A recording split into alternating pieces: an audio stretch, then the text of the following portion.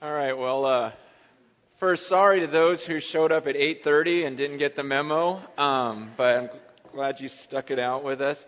That means we probably don't have your email address, and so if you want to fill out one of those cards in your bulletin and put your email on there, we announced it last week, but we know a lot of people come every other week or every few weeks, but a little crowded in here. You know how you can solve that? Saturday night. Hey, Saturday, we had a couple of great services last night. We tried something new for those who don't know. And when everyone came in, we were actually at tables, and there was actually interaction, and people actually prayed for each other and got to know each other. Parents were there with their kids, teaching their kids through the lesson. And it was just more of a family type, interactive type service. And it was just so fun. I mean, you see certain tables where there's college students with families, with little kids, with grandmas, and it just felt so much like church.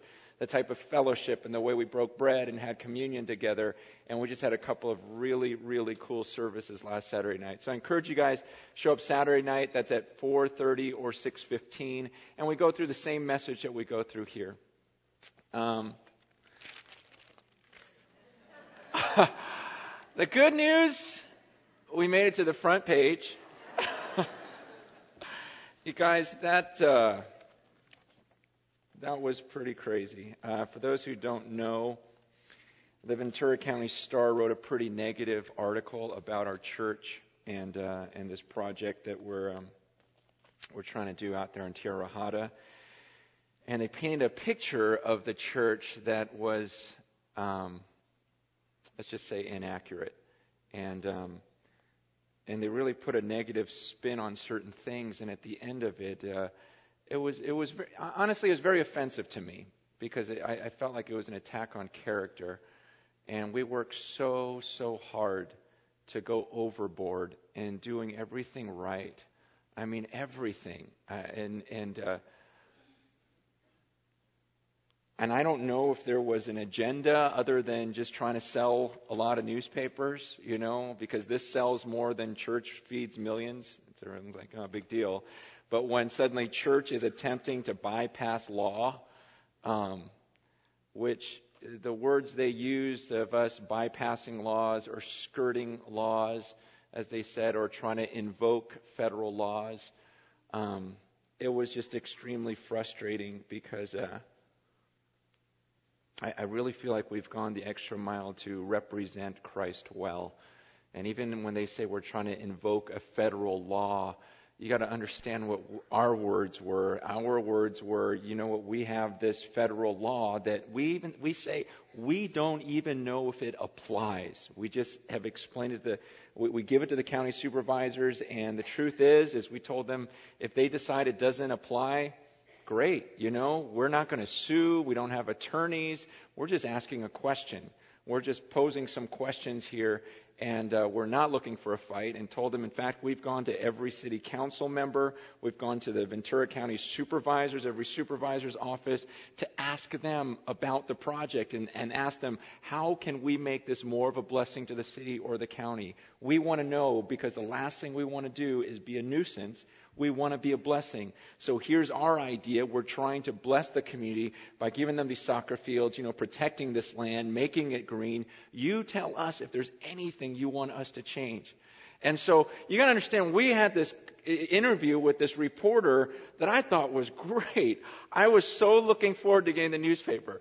I thought, oh, this is going to be so stinking cool. I mean, we had the representatives from Children's Hunger Fund there telling about how we're going to care for the poor. And she's going, oh, this is great. This is a beautiful project. And we're going, yeah, isn't it? And telling them, man, I'm so excited because I believe so often the church gets put in a negative light.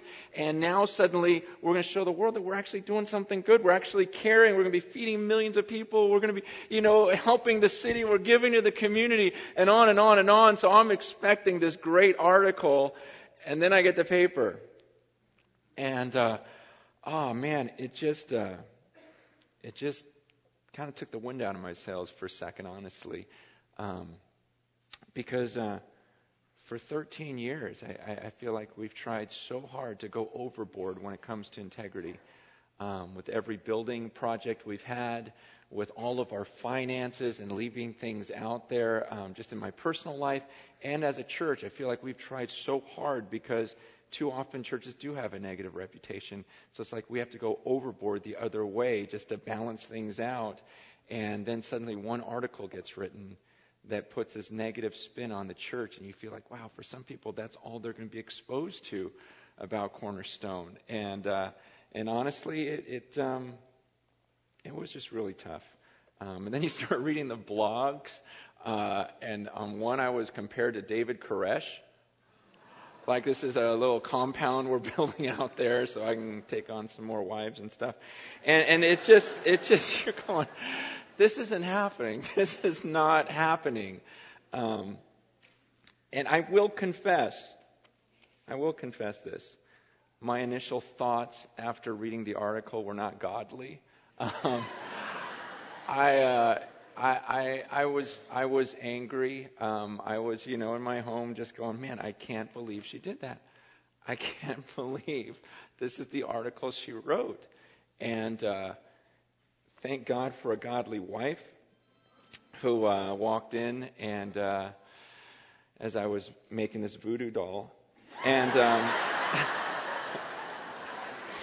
just kidding. There's probably a reporter in here who's going to say that. But it's a joke, okay? And but thank God for a godly wife who, as I'm going, man, I can't believe she did that. I can't believe she would do that. And all these thoughts are running through my head. And Lisa comes in and says, well, why don't you do something nice for her in return? Oh, yeah, that's what I was thinking, too.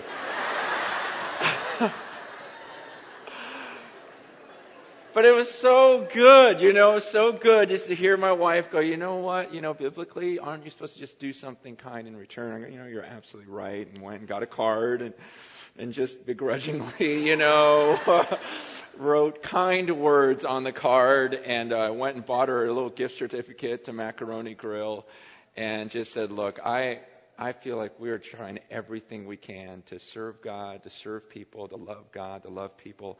I hope that one day you'll see that all we're trying to do is something positive for the community and for the world, and see that that's all we're trying to do. Anyways, thanks for your time.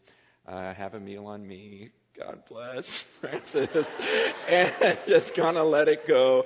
And it's just one of those things where you go, okay. The Bible says give thanks in every situation. And you just go, you know what? It's an opportunity. It's an opportunity to do good.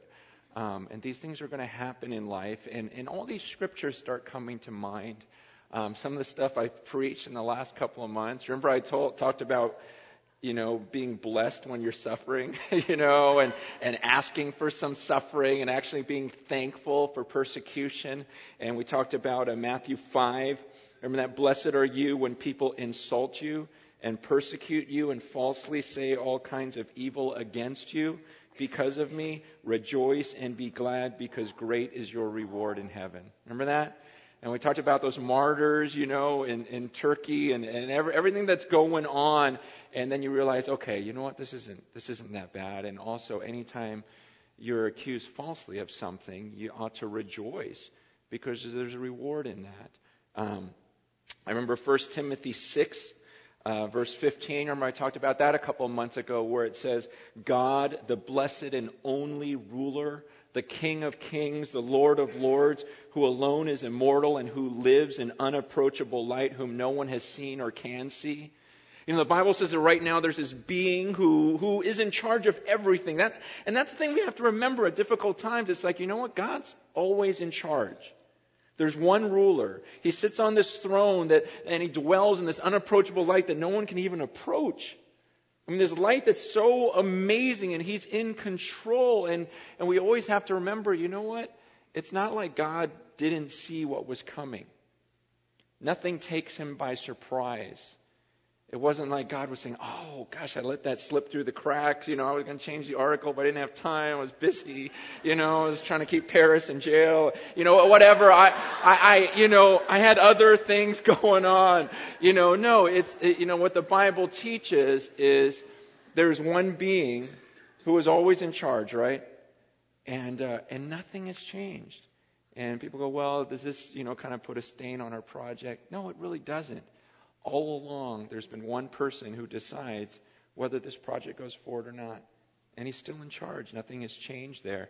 And the other thing that I remember was 1 Peter 3:17 says this: "It is better, if it is God's will, to suffer for doing good than for doing evil." You see, the Bible explains that we're going to suffer. And sometimes we have in our minds that, no, if I do the right thing, then I shouldn't suffer. Or I shouldn't suffer persecution. Because we've all felt when we've suffered for doing wrong, and we go, okay, I kind of deserve that. But then there's other times when we go, no, I feel like we did everything right. Why this? Right? Haven't we all had situations like that in our life? And sometimes people even denied the existence of God because they go, no, I was doing everything good, and then this happened. How could that be? How could God do this? And yet what the Scripture says is sometimes, literally, it says it is God's will that you suffer for doing good. That's what the Word of God says. And He says, and isn't it better? It's better when that happens, because there have been times when, let's say, there's a conflict. You're in an absolute fight, whatever you want to call it, with someone else. There's absolute conflict. And you feel sick to your stomach. And you feel sick because you know that you had a part in it. And you know some of the things that came out of your mouth. And some of the things you did. And so it's hard. It keeps you up at night because you're going, man, I'm in this conflict with this person. But you feel sick to your stomach because you know that you added to it. No, it wasn't all your fault. But you know that you had a part in it. And so there's a lack of peace. But then there's other times when there's conflict, and it's never nice, it's never good, but you yourself, you can sleep at night. You can rest, you can have peace, because you go, you know what, but I did everything I could. And the Bible says, as much as it depends on you, live in harmony with other people. And so there's times when you can do your part and there still is disharmony.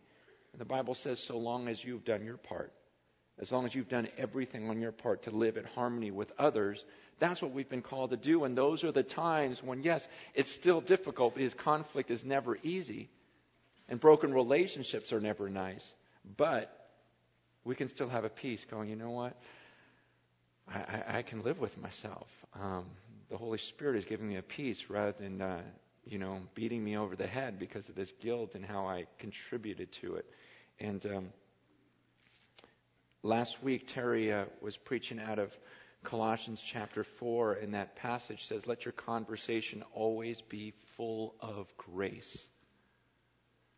Just let your conversation always be full of grace. And it's talking about how you deal with people who don't believe in God. It's talking about when you're speaking with outsiders, they call them. It says make sure that your conversation's always full of grace.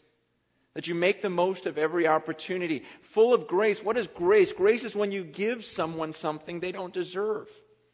It's a blessing they don't deserve. Man, let your conversation always be a blessing. Always be giving. And I just thought, wow, what a great opportunity then for us as a church to show grace. To continue to love in spite of the things that happen or the things that are said. Putting this situation aside for a second, I just want you to think in your own life. Is there someone in your life that has mistreated you? Maybe even is currently mistreating you, that God has called you to bless.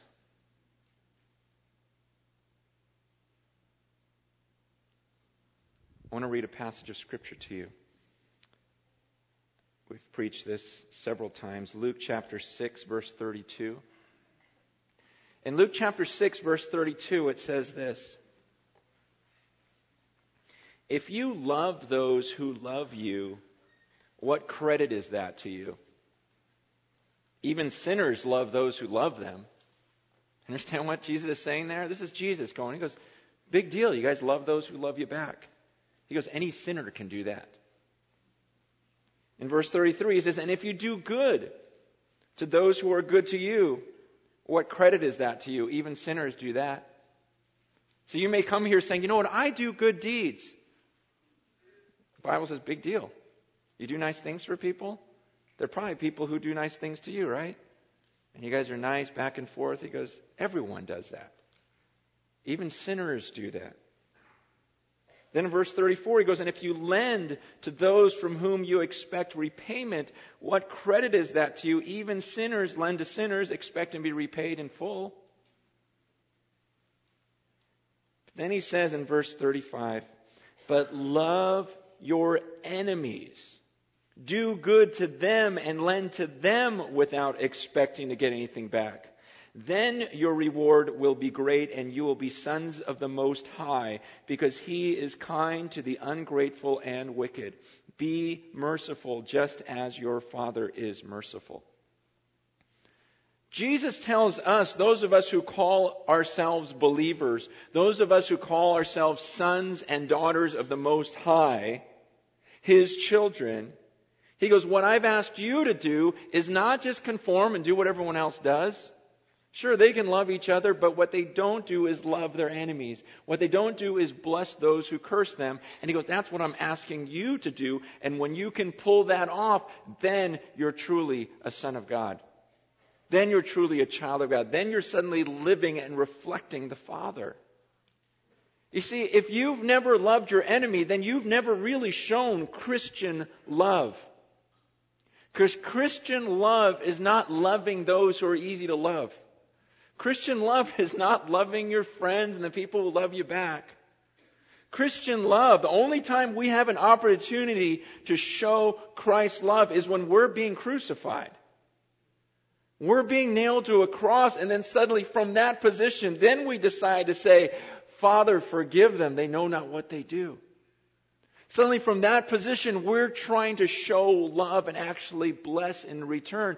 Then suddenly we're giving a picture of Jesus Christ, who, even though we've offended Him, even though we've offended God in so many ways, He looks at us and says, I still love you though. I know what you've done. We both know how much I hate it, but I still love you. And I'm going to have my Son pay for all of those crimes. I'm going to demonstrate my love to you in this. I'm going to have Him die even while you guys are sinning against me. I'm going to have Him keep blessing you even when you are cursing me. And the Bible says when you can do that, then suddenly that's a sign that the Holy Spirit's in you. And you're actually reflecting and showing Jesus Christ to the world. And so there need to be times in our lives when we need to thank God for persecution. And we need to thank God for being mistreated, because it gives us an opportunity to finally show the love of Christ. But I'm going to ask you that question one more time. Is there someone in your life that has mistreated you? That you need to bless? And I know when I ask that question, man, there are some deep-rooted hurts in this room. There are things that have been done to you that you just go, the Bible is commanding me. Not just to say, oh, I forgive it, and I'm not going to do anything back. That's not what the Bible has commanded you to do. The Bible's commanded you to bless that person, to pray for that person, to love that person. And my question is, are you willing to do that? Are you willing to obey that command of Scripture this week, today? And just say, you know what, if that's what God calls me to do, it's going to take everything in me, but I'm going to do it. Because it's the Word of God. Otherwise, you guys, why are we in this room? I mean, aren't you here because you love the Word of God? And you believe that, you know what, if I obey this thing, that's what's going to bring me peace? I tell you, it's amazing when you finally do just say, you know what, I'm not going to hate anyone. I'm not going to stay angry at anyone. In fact, I am going to actually bless and do something positive for these people to hurt me. Then suddenly it's like, oh, this peace that overcomes you Where you go, yeah, is there still conflict? Do they still hate me? Will they still say negative things? Maybe. But I can go to bed tonight and go, okay, you know what? I reflected Jesus Christ. Because even with God's blessings upon everyone, does that mean everyone suddenly loves God now? No. But you know what? God did what was right. He loved in spite of the hatred. And He calls us to reflect Him, to be merciful as our Heavenly Father is merciful. Well, let's not dwell on that. You guys want some good news? Okay. Some good news. I want to show you some slides that were taken in Scotland. Okay. This is some guy in Scotland sent us these because so if you guys just look to the screens, some believers got a hold of our Stop and Think video in Scotland, and they put up, they made a website in Scotland with our video on it, and they called and asked if it'd be all right if they put billboards all over town promoting Stop and Think, because they wanted everyone in Scotland to hear the gospel through that presentation. So I thought, no way, isn't that cool? So yeah, it's just...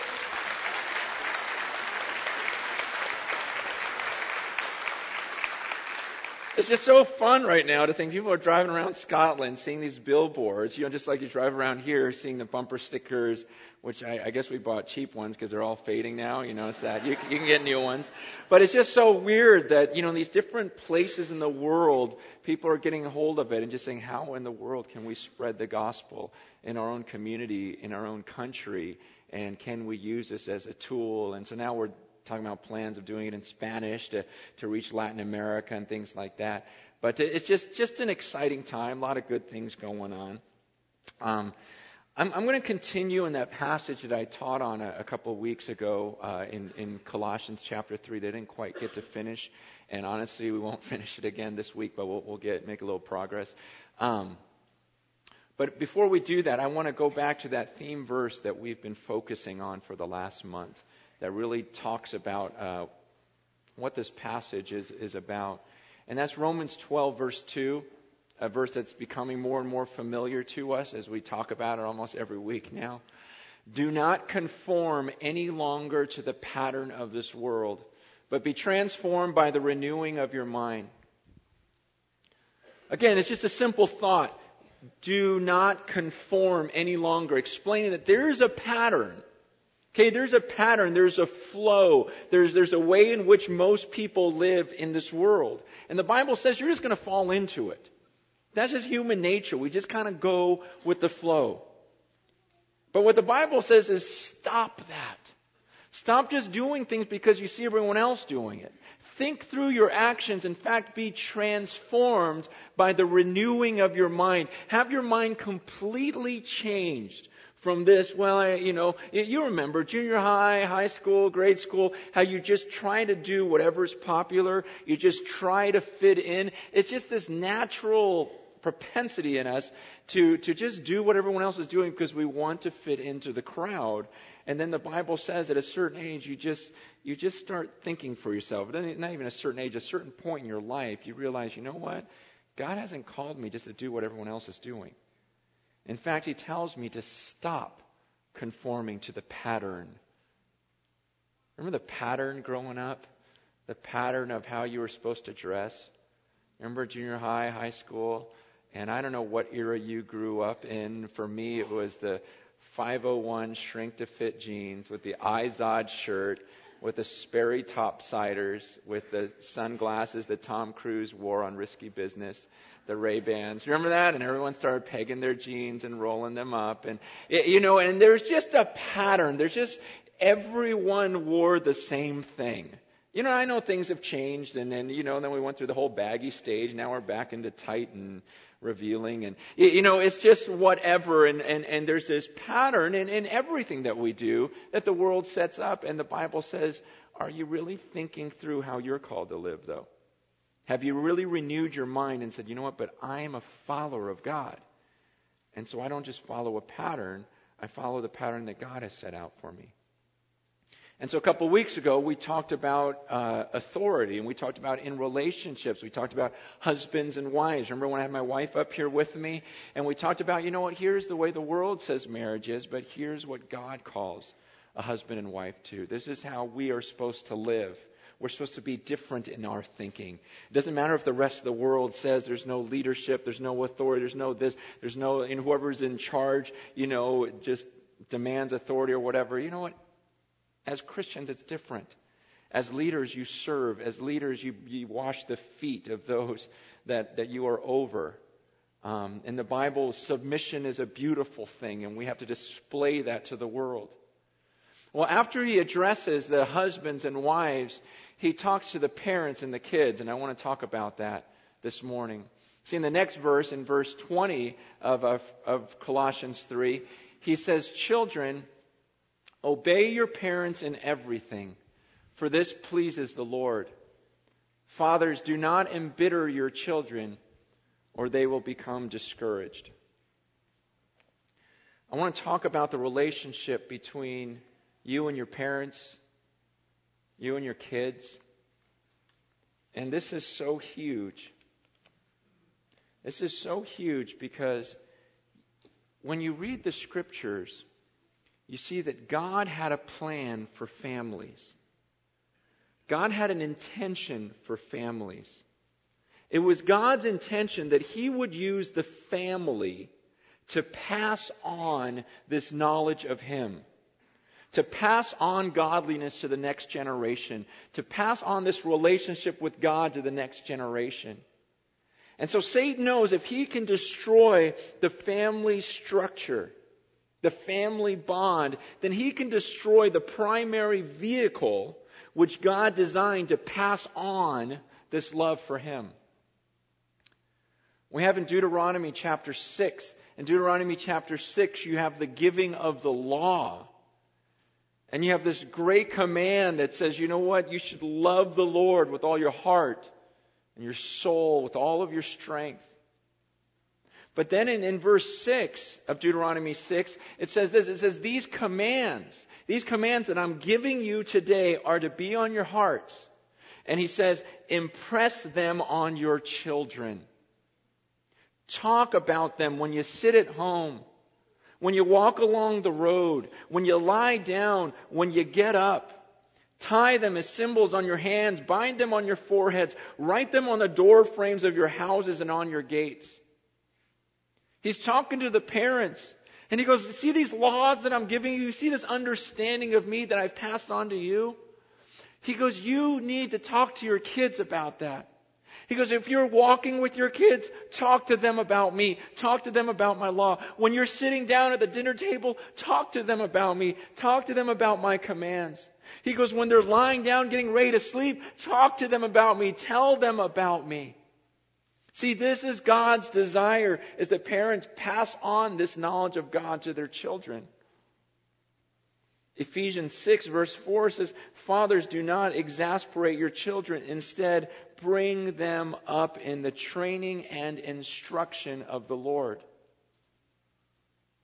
The command to us as dads, the command to us as parents, is that we are the ones who are responsible for bringing our kids up in the way of the Lord. We are the ones that are responsible for training up the next generation. And you guys, that's why this summer, we're focusing on, let's have the kids in service with us. That's why Saturday night was so beautiful last night, seeing parents instruct their kids. For me to even sit at a table in church with my own family and be there instructing my kids. There's just something that is so right about that. And so often, let's admit it, many of you came back to church because you wanted something for your kids. Some of you, that's what got you here. You weren't even that interested in God. But you thought to yourself, man, I got married, I had a kid, it scares you to death. And then you remembered, I remember in Sunday school I learned some good things in church. Maybe I should go back to church so that my kid has a way to know about God. And that's great. I'm glad you came.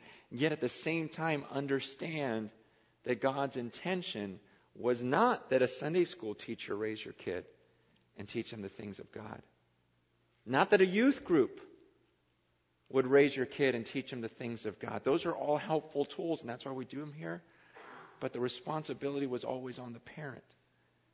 And it was always a picture of the parents really passing this on to the children. And so, but we do have a children's ministry. We do have a youth ministry because we understand a lot of youth don't have Christian parents. And they don't have a godly example in the home. And so we try to provide that for those students. But a lot of times, really, children's ministry and youth ministry exists because godly homes do not. And the truth is we're trying to reach all these kids in the public schools that maybe don't have parents that really are raising their kids up in the Lord. But sometimes in the church, suddenly we will skirt our responsibility, and then we'll start blaming the youth group for messing up our kids. And we'll start blaming their Sunday school teacher for messing up their kid. When the Bible says, no, you know what, parents, it was your responsibility. And you still have the number one impact on your kids. Let me just talk a little bit about this. I remember 11 years ago being at the hospital and my first kid being born. Those who have had children, can you remember that moment? It was awesome, wasn't it? I mean, ladies, it didn't hurt that bad. And you guys just fake it to get sympathy. But I'm kidding.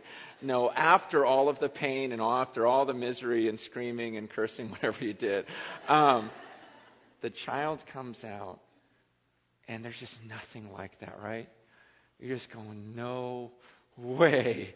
I mean, just the miracle of childbirth. If you were uncertain of whether or not there was a God, you have a child and you go, no way.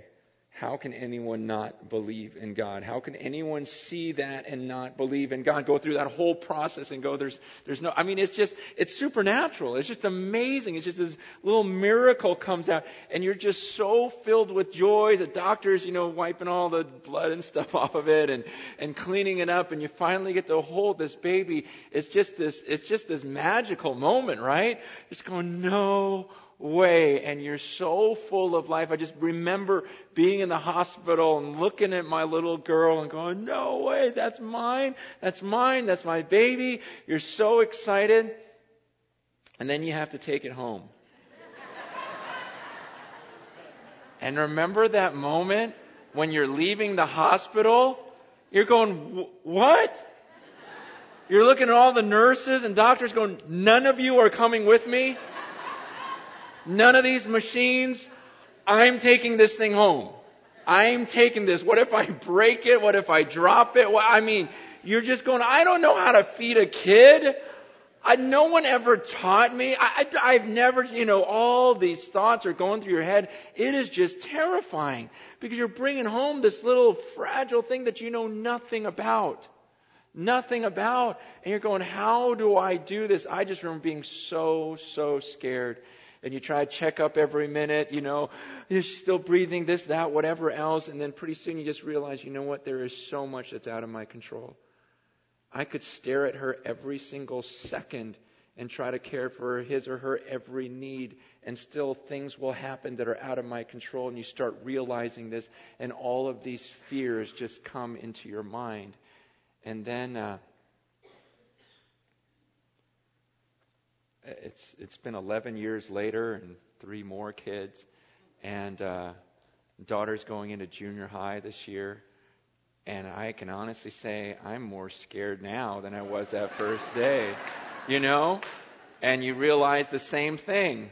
I have no control, and I can't, just like I couldn't control her health, her breathing, or anything else, I can't. How in the world am I supposed to keep her on the right path? Man, I remember junior high. I remember junior high dances and everything else.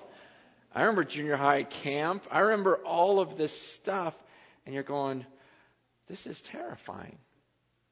Absolutely terrifying. And there are days when you just feel absolutely overwhelmed. Maybe you don't, but I do. There are days when I just go, I can't do this. I'm not going to pull this off. I don't have the wisdom, first of all, to know how to say the right things at the right time. I am not a patient person. I don't have the patience to do this. I don't have the wisdom, and there's so many days when I just feel like I just don't have the flat out energy to do this. I'm wiped out by enough stuff throughout the day, and then to come home and really go to work and really give my best now. There are days when you just go, I can't do this. I am not going to be able to pull this off. And let's be honest, we've all felt that. And as we get into it, we become less and less judgmental of our own parents.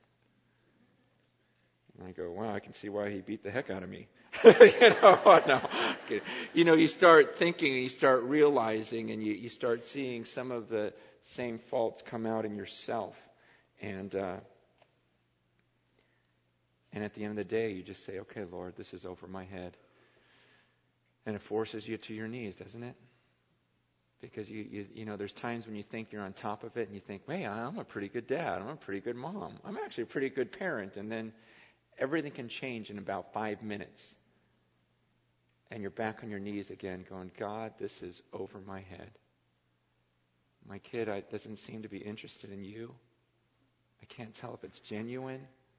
I thought she was going down this path, and then I found out some other stuff. And I'm not saying this about my daughters. Don't go looking for her and whatever. I'm just saying in general, with all the kids, you think they're going a certain direction, everything else, and suddenly you find out about secrets, or you realize certain things you didn't address, and you start beating yourself up and just going, man, what's going on? In fact, you guys, instead of me rambling right now, let me just pray. I just want to pray for our families for a second here before I continue on in our message. Will you join me in a word of prayer?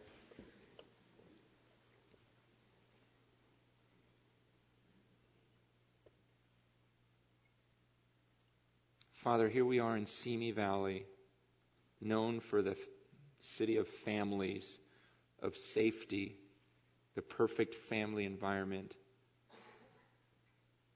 Some of us moved here, stay here for that reason. And yet even with all the safety and everything else, we're still freaked out because we realize this is over our heads.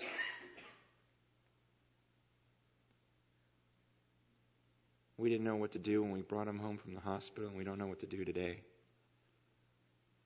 And that's why we pray, God, and we ask that you continue to give us wisdom through your word. I pray for every parent in this room that you would fill them with the Holy Spirit to give them wisdom that goes way beyond their knowledge or anything they've ever read. I pray for the kids in this room, God, that there would be grace and forgiveness and understanding and respect, God, that goes way beyond their years. God, I just ask you to do things that we cannot do, that no sermon is going to fix. God, I believe in this time of prayer, and I pray for the families of this church, God, that we really would be lights to the community, that we really would reflect you. I pray that the kids would really reflect in obedience to their parents that parallels their obedience to you. I pray that the parents, the fathers, would truly be a father to their kids the way that you are to us. I pray for the moms and the patience and just the effort and the heartbreak that they go through, that they would stay focused and keep loving and love another day. In Jesus' name I pray. Amen. Kids, the Bible says to you, how many still live with their parents and you're in this room? Kids, okay. All right, good. Got a lot of you in here. The Bible says to you, one of your favorite verses, obey your parents in everything, right? Don't you just love that verse? You get to obey your parents in everything. And it says, for this pleases the Lord. Kids, are you looking at me? Kids aren't paying attention. Kids, look what I can do. Woo! Look at that. Look at Uncle Francis. Okay, now, kids, I want to talk to you for a second. Okay? The Bible says, children, obey your parents in everything. And then it explains the reason. It says, because this pleases the Lord. Okay, why are you supposed to obey your parents and everything? Because this is what pleases God. Now, I know a lot of you are here because your parents made you come. And you do what your parents tell you to do, and so here you are in church. But at some point, you have to make a decision. Every child in this room, at some point, you have to make a decision for yourself. You have to decide, do you want, is it your desire to please God? You have to choose that for yourself. It doesn't matter that you're forced to go to church. You still have to make a decision. Do you really believe in God? And do you really want to please Him? Everyone has to make that decision. Your parents don't make that for you. You decide, you know what? I want to be a person who pleases the Lord. And if that's your desire as a kid, you go, you know what? It doesn't matter what age I am. I personally want to please God. Now I want you to think to yourself, have you made that choice yet in your life? Have you personally decided that it's your desire to please the Lord? I don't care if you're 5. I don't care if you're 50. There's full-grown adults that are still doing this for their parents. And we have to decide, do I want to please the Lord? Everyone in this room has to decide that. It's not just the kids. But for the kids, if that is your desire, and you do say, no, I want to please the Lord, then the Bible says to you, well, what God wants, what would please Him, according to that verse, is, well, then obey your parents in everything. Obey them. Obey them when you don't think they're right. Why? Because God would be pleased with that. And the hardest thing is there's a pattern in the world like we talked about earlier. And the pattern is kids, talk back to your parents. Children, disrespect your parents. Man, the moment you enter school, you'll see a lot of your friends talking back to their parents. That's the pattern that's set for you. To rebel against your parents. Don't be close to your parents. That's the pattern of the world. And what the Bible says is don't conform to that. What I've called you to, it doesn't matter what everyone else does. I remember, when I was in high school and I gave my life to Jesus, I remember my first prayer to God after asking Him into my life was, God, I pray that I get to keep all my friends. Don't let me lose my popularity. I've worked so hard to try to fit in and gain all of these friends and everything else. Don't let me lose that. And yet the more I read the Scriptures, the more I read the Bible, I realized you can't have both. Because the Bible says the popular road is headed for destruction. The Bible says there's 2 roads. One that is popular and broad. And He says there's tons of people and they're headed for destruction. He goes, but then there's another path. It's a narrow road and few people will find it. And that one leads to life. That's the life that God's called us to. Where few people go down this road. He goes, few people will find this life. And I realized, wow, if I want to follow God, then I will not fit in. I can't. I can't fit in and follow God.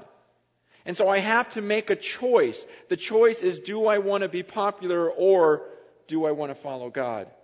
Because when you look at history, it has never been popular to follow God. And so you have a choice to make.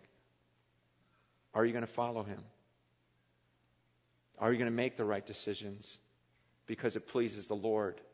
Are you going to go out with the right people when you're older?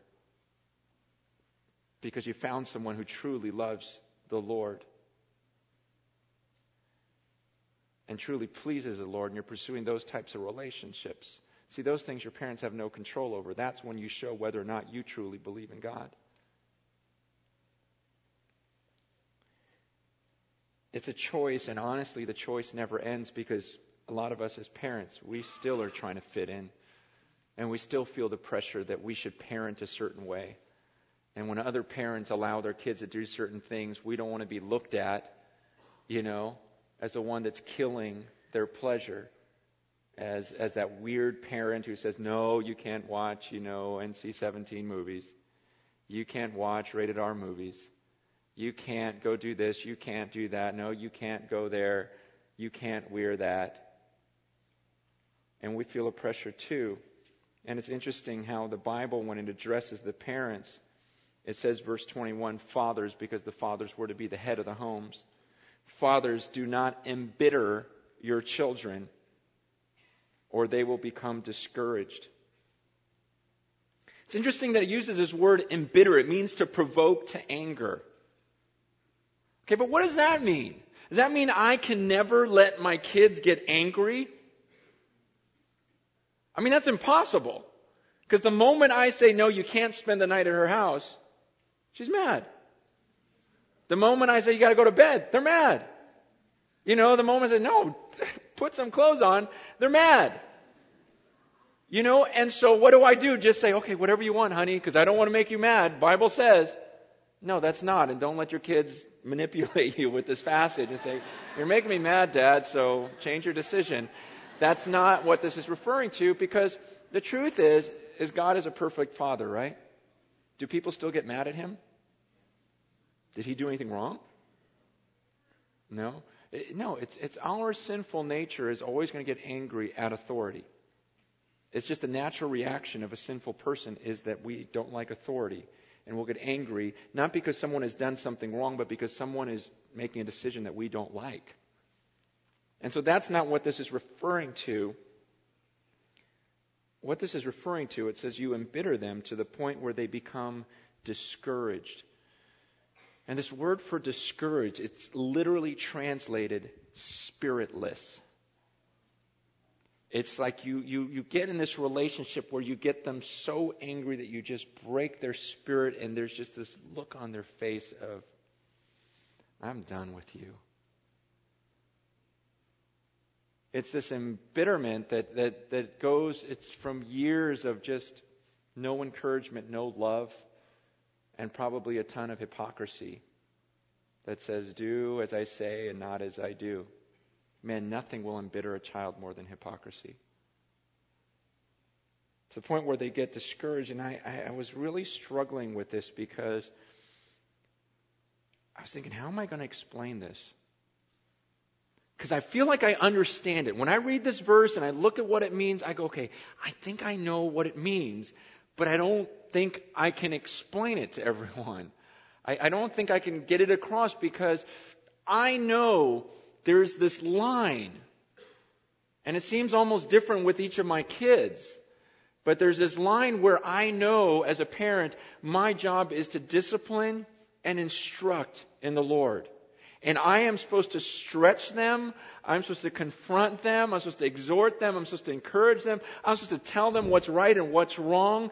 And yet at the same time, I also know there's like this line where when all of that, I can't push too much.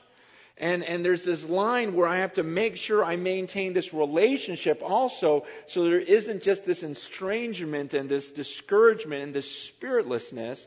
And how to describe how to keep that balance, man, I just know that I have no clue how to do that. How to explain that to another person. I just know that I know when I cross the line. And sometimes I just have to pray for wisdom in that. But how to describe that and explain that you are supposed to discipline them, you are supposed to instruct them, yet at the same time, you are going to make them angry at times, and that's okay, but there's a point when it's not okay. But what I trust is that the Holy Spirit reveals that to you. What I trust is when you pray, that God reveals to you when you blew it. Don't you usually know? Don't you usually know when you've crossed that line? I know we need to pray for that. I know that David prays for that when he says, search me, O God. And he goes, you know what, show me. Show me if there's any offensive way in me, and then lead me in the everlasting way. That we as parents need to pray to God and say, God, you know what, help me. Until I was a dad, I had no idea how impatient I was. You almost have like this high view of yourself until you have kids. And that's why those of you who don't have kids, you think you're all great. But then you have kids and you start realizing, you go, man, I really didn't believe I could get that angry. You ever thought that to yourself? Like you used to judge other people and you thought, well, I didn't think I'd ever feel those feelings. I didn't know I could be that impatient or that demanding. And those are the times when you fall to your knees and say, God, you know what? I don't know everything. I'm not here to lecture you on parenting. I'm just telling you, you know what? There's times when you know you failed. And those are the times when you just have to come before God and say, God, help me. I don't want to do that again. I've shared before, I remember one time just holding my little girl, 2 years old, just screaming. And just telling her to shut up. The top of my lungs. And then just bawling my eyes out afterward, going, what am I doing? And going out in the living room and just bawling and coming before God saying, God, I didn't think I could do that. I didn't know I was still so evil. I didn't know I was still so impatient, so angry. Going back and looking at my little girl and say, baby, Daddy is so sorry. Going to my wife and saying, pray for me. I don't ever want to do this again. It's been 9 years since that incident, and I can say I never did that again with her. And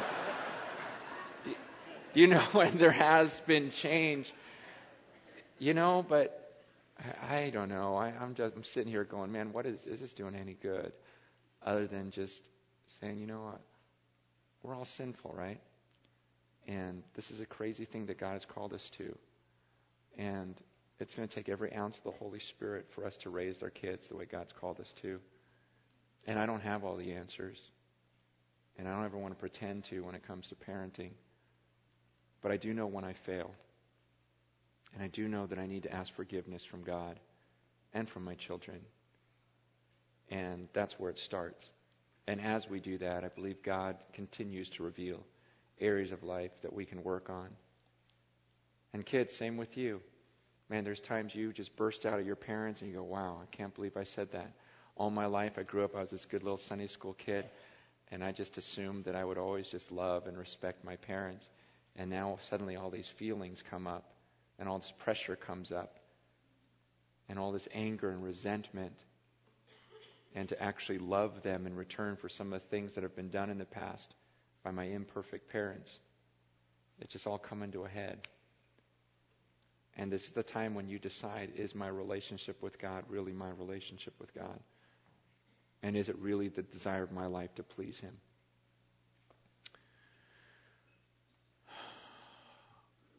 We're going to have a time of worship right now, and maybe some of you you don't need to sing. You just need to spend some time praying to God.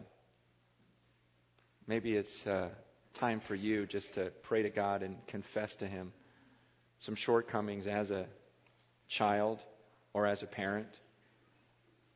And maybe there needs to be some mending. Maybe there needs to be some love, some grace shown.